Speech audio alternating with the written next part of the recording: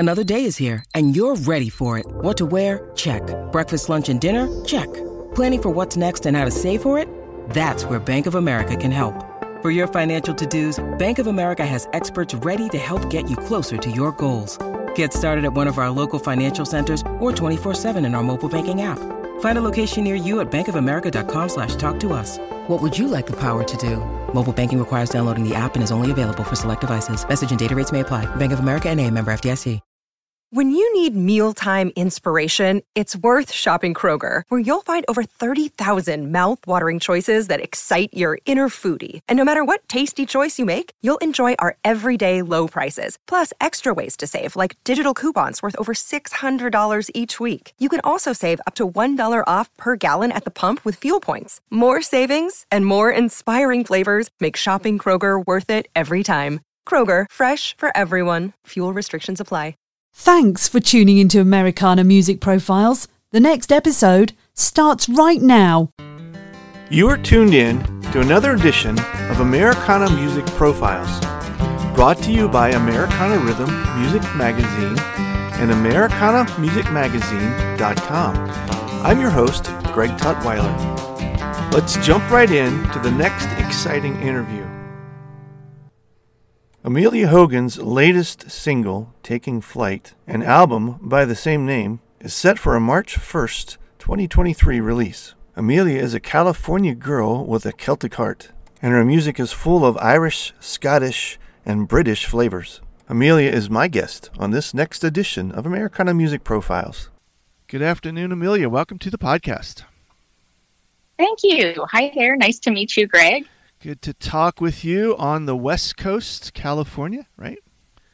Good to talk to you today from the West Coast, California. Is that right? Yeah, I'm out in San Francisco. Thanks so much for having me. Yeah.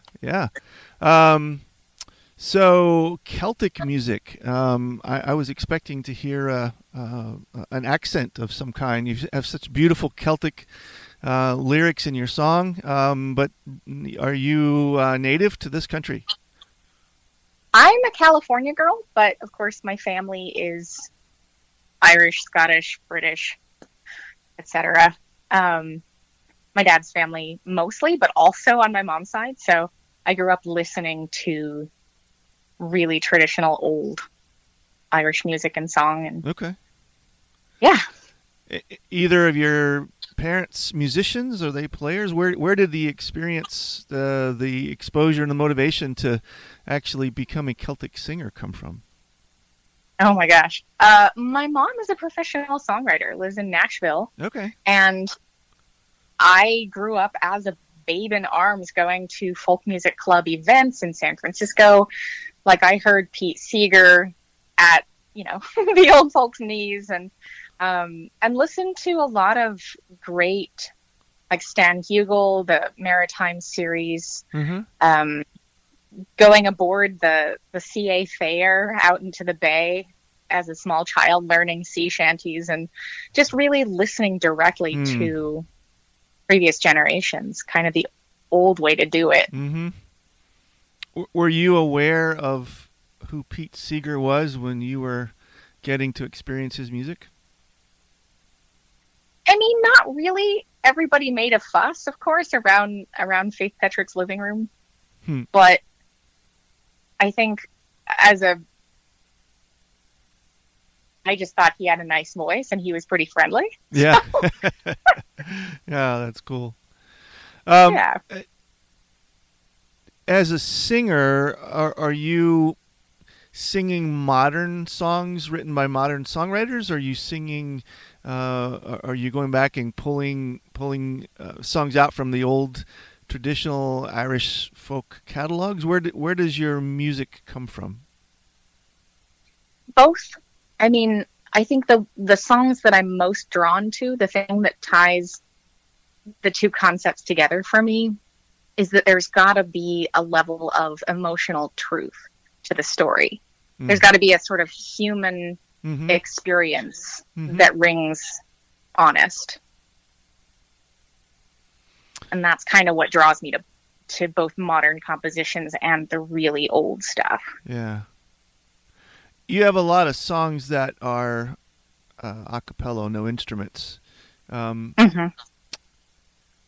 Is it harder to keep a melody in your head when you're singing without instruments accompanying you? You know what's funny is no. I find it harder to sing with big band orchestras because Really? Okay. when someone says when someone says, oh, it's in the key of B flat or C, someone's going to have really unique chord voicings, or they're going to pull in minor sevenths, or, they're going to do something interesting with it. And so then I have to think, well, which note is the one that I should play with? Where should I place my voice in relationship to that? So in my head, it's just really, that's what the song is telling me. Like, it's alive and communicating the right setting. Are you do you play an instrument also? Or just vocals? Vocals is an instrument too, of course, but do you have a stringed instrument that you can accompany yourself with? I mean, badly. If I'm really frank, I would always prefer people who are much more skilled with finger instruments than myself. But in a pinch, I also play a little 22-string lap harp, Okay. and I've got a little Shruti box to give a nice drone for certain songs where the melody is really rangy or it goes all over the place. Then you've got that counterpoint. Or on like St. Patrick's Day shows and things, I'll pull out my bodhrán and at least hold a steady pulse, even if it's not like a solo instrument for me. Yeah. Do you read music also? Also not that well. Well, you mentioned somebody saying, hey, we're going to do this in the chord of G. I guess I'm presuming that as a predominantly singer, you still understand what that means. Yeah, I do. I mean, I can kind of plink things out by sight reading. Like I can sort of go on a piano or a harp and go, okay, that's where that one is. And that, oh, right, that's sharp, and oh, that's flatted. But I don't think in terms of visual. I sort of think in terms of, I don't know, I keep coming back to that idea of an emotional truth. And so that's really the thing that is most essential in how I'm thinking about music. Do you write also? A little bit. I'm just beginning to get into that space. My mom's a professional writer, of course, and she's very good at it, but I am new to exploring that arena myself. So is she is mom a teacher or just mom? Is it harder to learn from a parent that kind of a craft?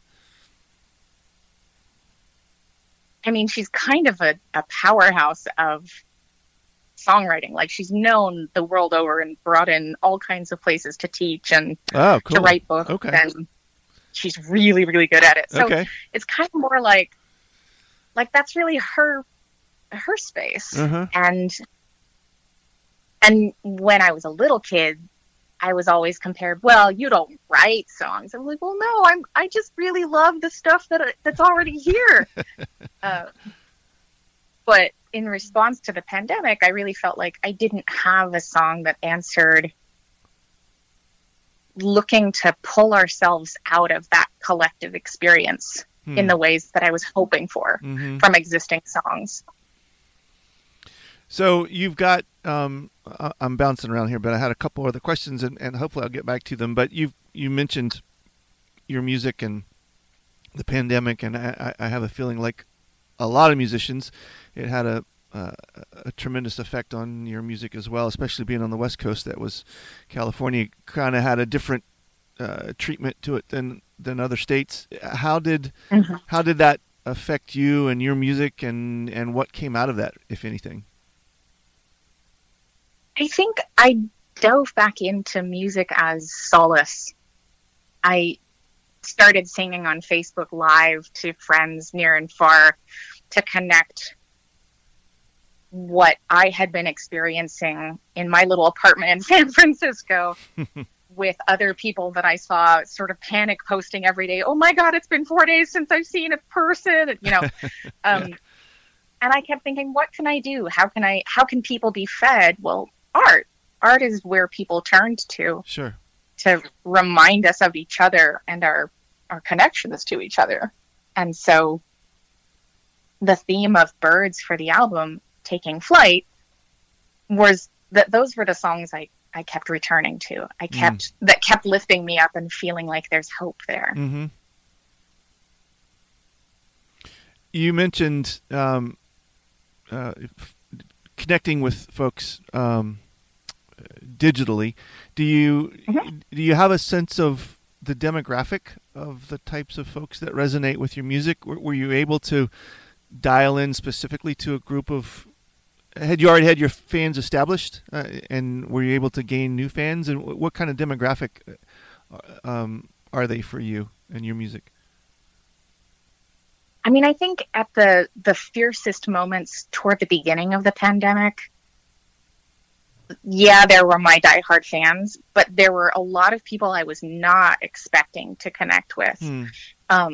It was surprising how many younger people gravitated toward weekly live, hey, I'm going to sing for you a few songs relative to what the world at large is experiencing. So I think Celtic music in a lot of ways as sort of a subgenre of folk and a lot of roots music. It tends to attract a sort of twee grandmother mental image. Right? You get the granny and, the cute little Balik pottery and Waterford crystal and right. Yeah. Yeah.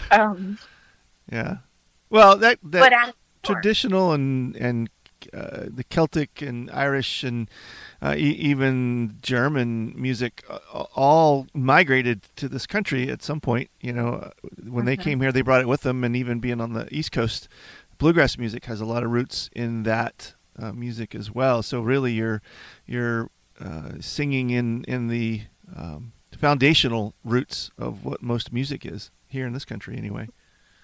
Absolutely. I think a lot of American and roots music here is such a beautiful amalgamation of all of the cultures that came through struggle and hardship and pain and hope, aspirations, right?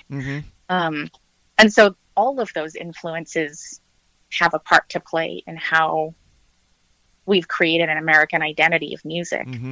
Yeah. Does the history of the Celtic music come into play for you when you sing? Of course. I think it's hard to dissociate the concepts, right? They're so intrinsic because in the specifics, right? In the specifics of an individual historical song, that roots it in a time and place particularly. But in, again, the emotional threads, those are universal, and those carry forward through time and connect us back through time as well. Yeah. Have you been able to experience the authenticity of this music by traveling into the countries of its origin? Yeah. Oh, I've been so lucky.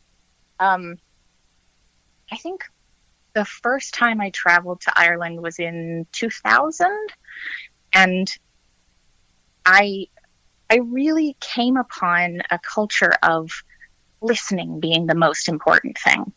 You go up to a session, a singing session in particular, and the way you can sort of prove your value coming into the space ends up being an awful lot based on how you show up as a participant in the conversation as a listener first.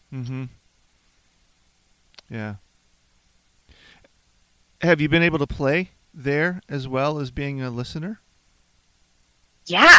Oh, I've been so lucky to join in on sessions. There are a couple of really beautiful, a few really in particular beautiful sessions that happen at the Galleen Singers Club on Parnell Square, and the Seamus Ennis Arts Center hosts a thing which tends to be tends to bring together a lot more of a wider age demographic, and it's The Night That Larry Got Stretched, which was a bar at the back of a bar. That's the name of the bar?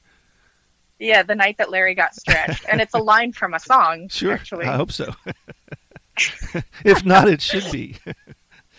Right. And so those are a couple great places. Liberty Hall was another one I was lucky enough to be able to attend and sing at. And they're all full of amazing people. Just incredible world musicians. So have you been able to get back out live since the pandemic? Or do you have are you mostly in your region, or do you get to tour? Is that part of what you do with your music? I mean, I used to before the pandemic. I think I'm hoping to again. I think with this new album coming out, I'm really looking to reconnect with a lot of the friends and audiences I've made over the last many, many years. I'm not going to tell you how many years. In particular, I think now is a good moment for that. I think people are starting to spread their wings. Yeah. But also to feel their need for community again. And rebuild bridges and connections and friendships. What's your favorite kind of venue?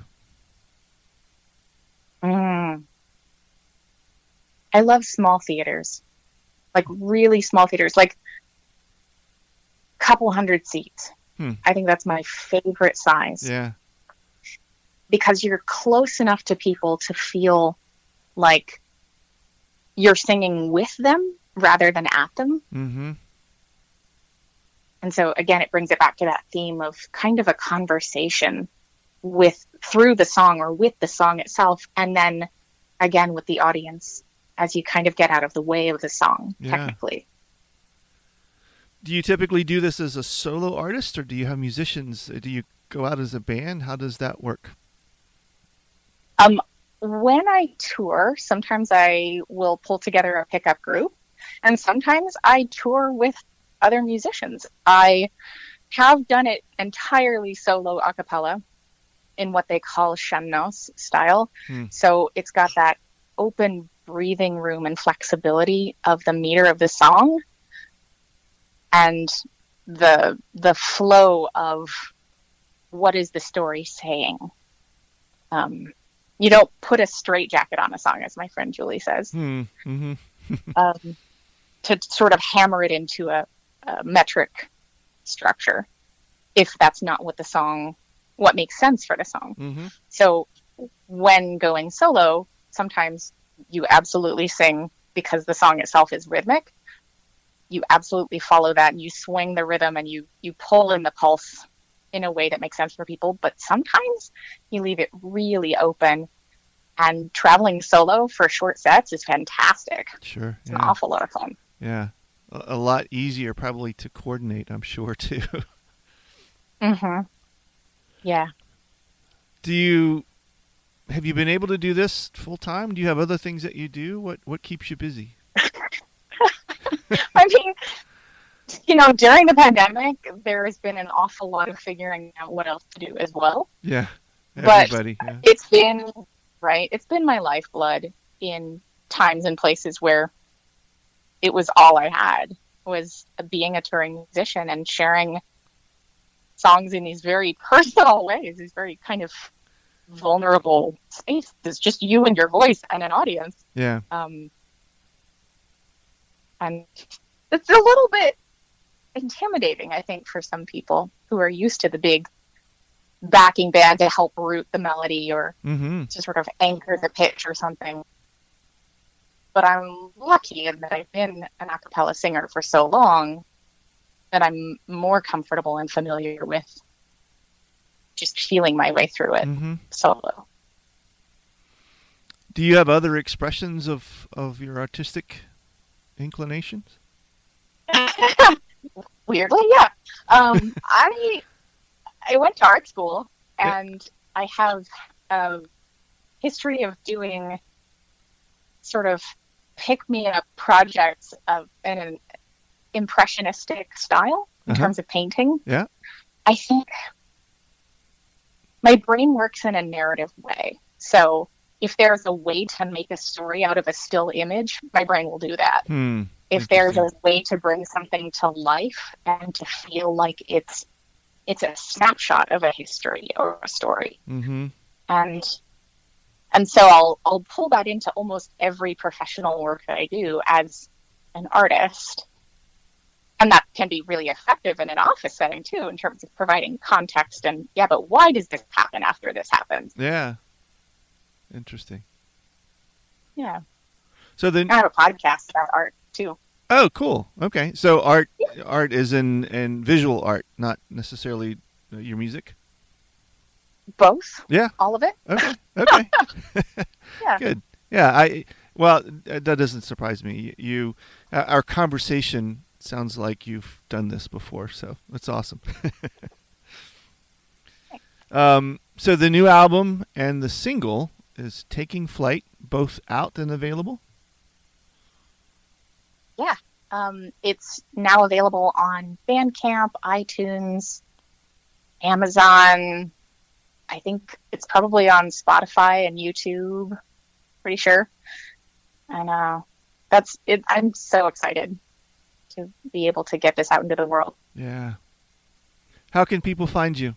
Reach out, talk to you, make connections? You can find me through my website, ameliahogan.com. You can find me through my social media, through Facebook, and I'm around. Yeah. You can also chat with me in I guess, like if you see me at a show, I'm always happy to walk through how I do stuff and why I do stuff and answer questions as we go. Awesome. Yeah. So from the stage? From the side of the stage, maybe after a performance. Yeah, okay. So you don't want that banter going on all night long directly from the stage. No, I think that tends to muddy the performance a little bit for the people who are not involved in that piece of conversation. Sure. Yeah, some artists like that, but it makes sense. It would bother me, I think, if I come to bring a particular type of delivery and it gets interrupted. I think would disrupt the flow. It feels like. Yeah, I actually had somebody do that at one of my very first Highland Games festivals when I was about 19. And she showed up and I was like, "Hi, sweetie," and she just starts getting in my face about like, "Oh, you're performing and everything." I was like, "I'm being paid to sing these songs." But yeah. I appreciate your enthusiasm, though. Thanks. Yeah, that's funny. Well, thanks, Amelia. I appreciate it. I've enjoyed talking to you. I love your music, and man, I'd love for you to get over here to the East Coast. We'd love to catch you live somewhere. Wish you the best with it. Oh, that's awesome. I would love to make it back out to the East Coast. I think probably later this year looks likely to, again, make my connections on the East Coast. So, yeah. Good. Cool. Well, thank you. Thank you, Greg. I really appreciate it. Thanks again for tuning in to this episode of Americana Music Profiles. Find us on iTunes at Americana Music Profiles and on the internet at AmericanaRhythm.com.